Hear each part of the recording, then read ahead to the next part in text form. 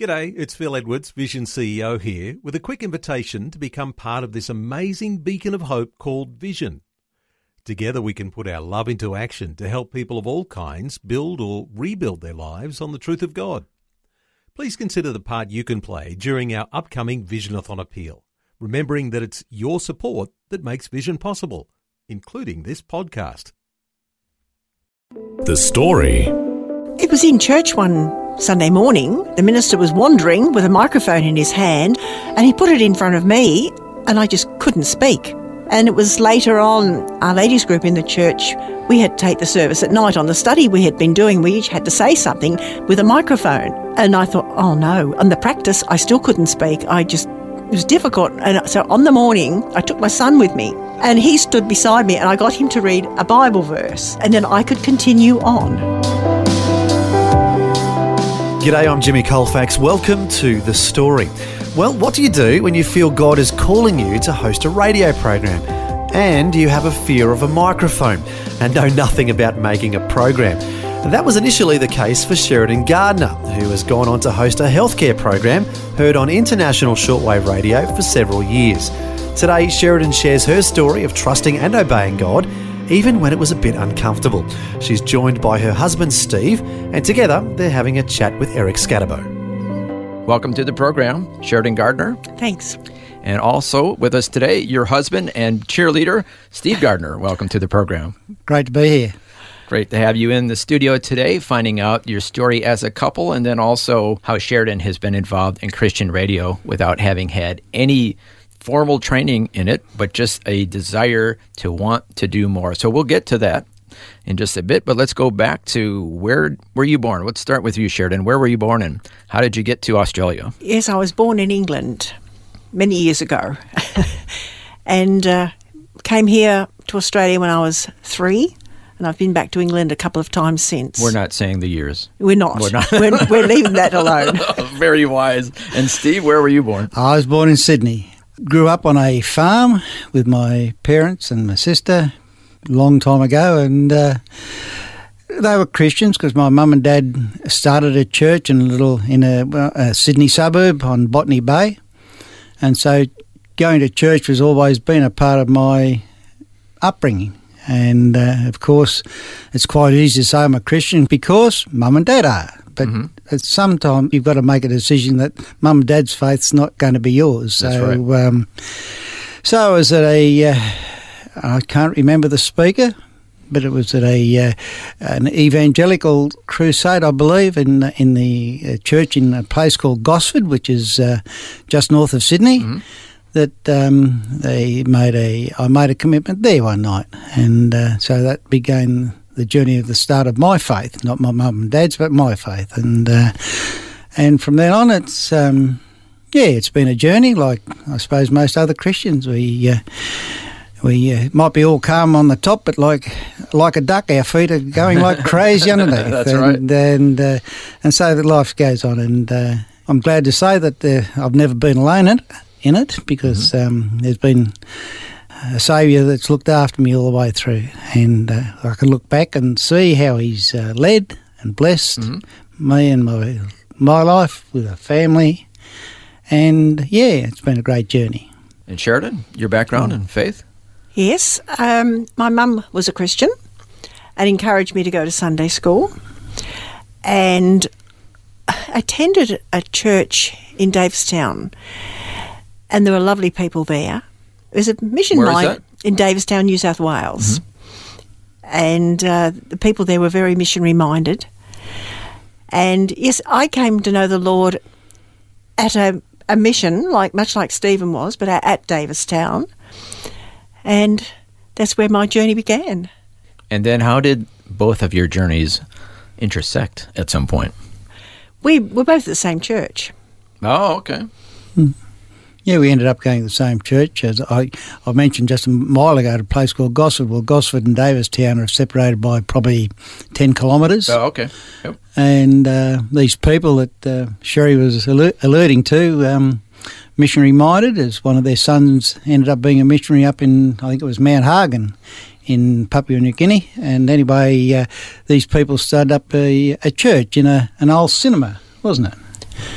at Davistown, and that's where we had church and Sunday school until such times as finances were available, and they built their first little church.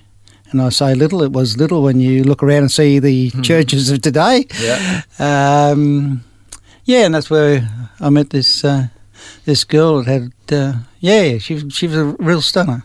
And I used to see this young boy sitting next to his grandmother being very well behaved. It would have been in primary school. Yeah, it would have been. Wow, yeah. you guys go way back. And then eventually married and had children? Yeah, we got three children and 8 lovely grandchildren. And we praise the Lord that our children are all Christians and they married into Christian families, and I'd say we're very, very proud of them. And how did you eventually move to Tasmania?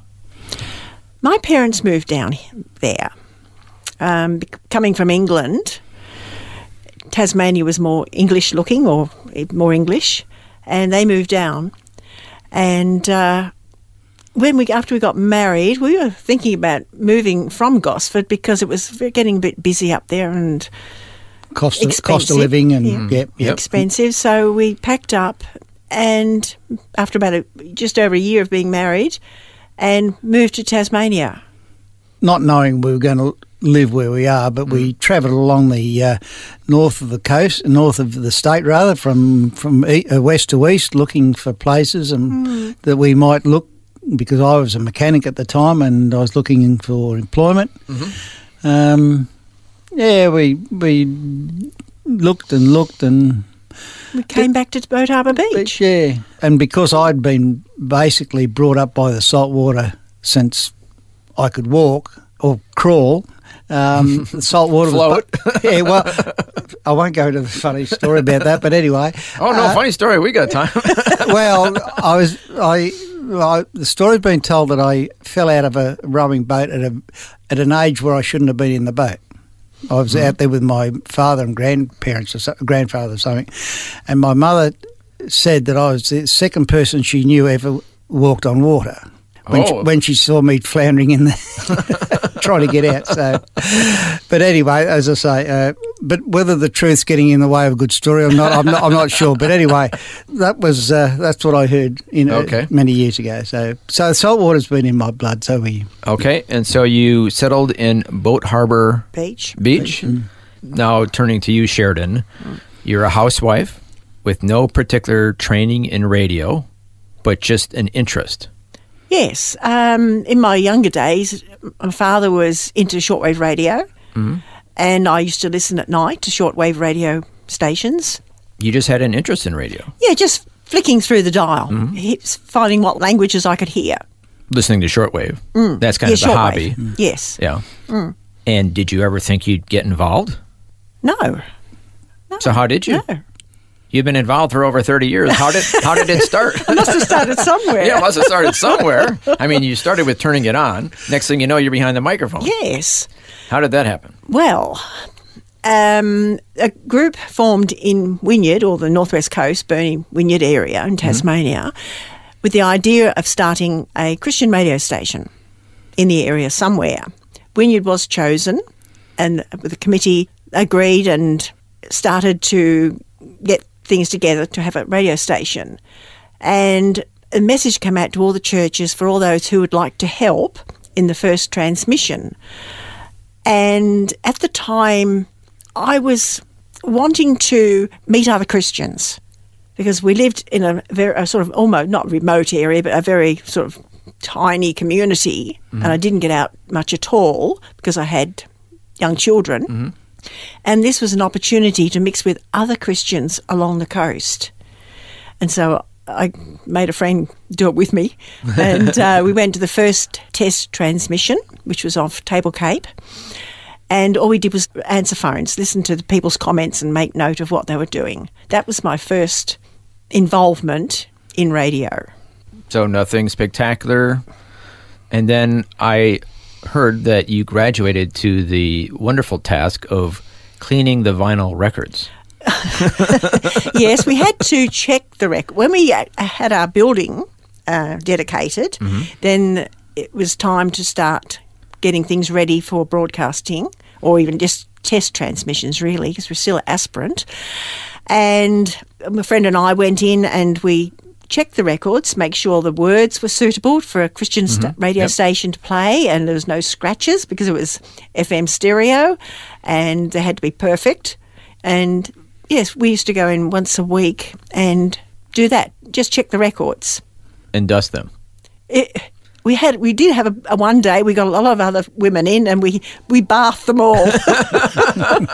Got all the greasy fingerprints. The days of vinyl records. Yeah. Yes, that takes me back. So a non-glorious beginning, but necessary because, well, if you ever had a phonograph, you know that's the needle collected the dust and it would get all scratchy and all that, so you didn't want to have that. So that was the start.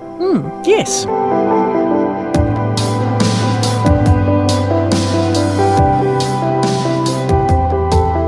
You're listening to The Story. Today, Sheridan and Steve Gardiner are sharing how Sheridan first became involved in Christian radio. As we heard, it all developed from humble beginnings, but we will hear how, with fear and trepidation, she goes on to have her own healthcare program. That and more when we return. The Story. If this program has highlighted something you'd like prayer for, we'd love to pray for you. Call 1-800-PRAY-FOR-ME. That's 1-800-772-936. It's a free call. Or text 0401 132 888. Hi, I'm Jimmy Colfax, and this is The Story. We're continuing with Eric Scatterbo chatting with Sheridan and Steve Gardiner from Tasmania. They're sharing how Sheridan first became involved in Christian radio and how she has gone on to host a healthcare program that's heard on international shortwave radio. Also, we're hearing how her story is one of obedience to the Lord. There was a program that had been on air during the test transmissions, a women's program, and at the next test, the women were not able to do it. And the manager at the time was sort of dropping out hints. We need a woman who can do the women's program. And I thought, oh, yeah, okay, hope you find someone. But the Lord spoke to me and said I should do something about it. Even though you had no previous experience? No, interesting, isn't it? But the Lord said, Yes, I had this desire. He gave me a desire to do it. And Stephen gave me a bit of a shove. Yeah, so let's switch over to Stephen there. What did you think about this idea of your wife all of a sudden being on the radio? She was umming and ahhing about it and thinking whether she could do it or not. And I said, of course she could do it.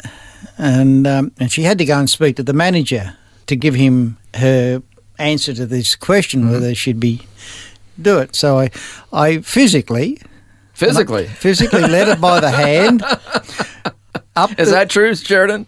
Pretty much. I physically led her by the hand up the stairs through the front doors, and I think we saw the girl at the desk and said, we're here to see the manager. And the girl went and knocked on his door and said, Sheridan and Steve are here. Oh, come in. And basically, as you would say, the rest is history. Well, Sheridan, I mean, was it important that you had a little oomph, shall we say? A push from him, you mean? Yes. Well, I was trying to put it nicely. Yes, because I probably didn't have the confidence to do it. You felt the Lord was... He wanted me to do it. Calling you? Yes. But you still needed, still needed still needed a little oomph. Yeah, I didn't think I could do it. Yeah. But I mean, there's an important lesson here that we sometimes feel called to do something which is way beyond what we think we can. But yet it's kind of niggles at you and it's not going away. And then sometimes you need a good friend or a spouse to kind of give you a little bit of a oomph. Encourage you. To encourage, I think is the word. And kind of go out of your comfort zone and try something new. And little by little, well, how did it proceed from there? I did the audition and I was accepted straight away. I went home and I started working on ideas for programs. So you just knew you wanted to do a ladies program? Yes. But had to come up with some ideas? Yes. Being a young mother, children are a good start to things what you need Talk for your about children. what you know. Yeah. Yes. And being an encouragement to other young mothers? That's right. Yes. And that's what you did? Yes. And so that was with the local community station? Yes, a community station. It was basically a Christian community station at the start, but we ended up being a community station. Okay. But with Christian content. So you did that for several years, and then you started to make a program for the ministry that I originally came over to Australia. It was at that time called HCJB World Radio, now called Reach Beyond Australia. And you've been making a family care program for them for about 15 years. 15 years, yes. On the same ideas as the original local station, using the same sort of similar material. So what do you think it was? You just had to do it? I mean, how did you proceed? You just started to talk to somebody? How did you know how to interview someone or just have a chat, or what'd you do? I guess, well, we had a few training sessions. That was probably Please tell me. after I I need went all to the help I air. can That was get. after I first went to air. We had training sessions. Instinct, maybe. Listening, I mean, Yeah, radio is a lot of instinct. Yeah, isn't you it? hear other people Yeah. interviewing people. You know it isn't good. It's just to have a chat to somebody. Sound like you're just having just two of you having a chat. Having a cuppa, to use the Yeah. Australian Okay, phrase. Sorry. The ironic thing about all of this is that you've been involved in radio for all these years, but when you started, you had a fear of the microphone. I did. Yeah, tell us about this. Yes. It was in church one Sunday morning. The minister was wandering with a microphone in his hand and asking people the same question, I think it was, and he put it in front of me, and I just couldn't speak.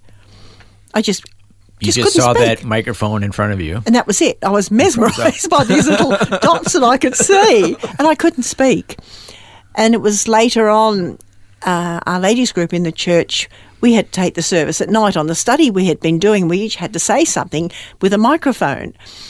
And I thought, oh no. On the practice, I still couldn't speak. It was difficult. And so on the morning, I took my son with me.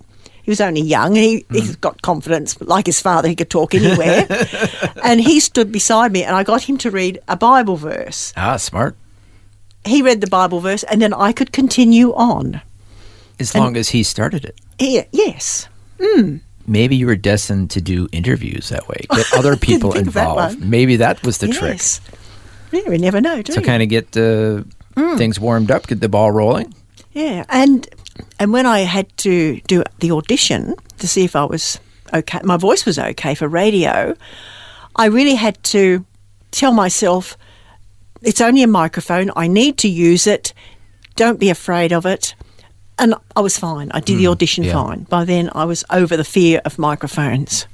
I think if I focus on the microphone, you would get tongue-tied. But if you focus on the message that, hey, this is something important that people need to hear, it's not about me. I'm just the conduit to get to the good content if you have a good guest, like our fantastic guest today. But, that's kind of the key, that think about, not yourself, but think about the message and what you're Your trying to get message across. needs to go, and you have to use this device That's right. to get that message out. So what has been the most fulfilling part of being involved in this type of ministry for you? I just enjoy doing it. I feel... You don't get a lot of affirmation, is that right? I mean, as far as feedback? No, I don't have very little. But that's not why you're doing it. No. I do it because there's a need, and I want to do it. Just being obedient to the Lord. Yes. And years from now? I have to think about those people in other countries, what they don't have and what I do have, and what they need to know, and can I help them in any way? You're talking like the practical things of hygiene and that type health, of thing? Safety, yeah. And who knows? Well, we'll find out in heaven exactly the impact that it has had on the people listening. Yes. The idea of the program is it's a practical program helping people. The program following is a more outreach program. So people listening to the practical side of things will continue listening and get the spiritual side.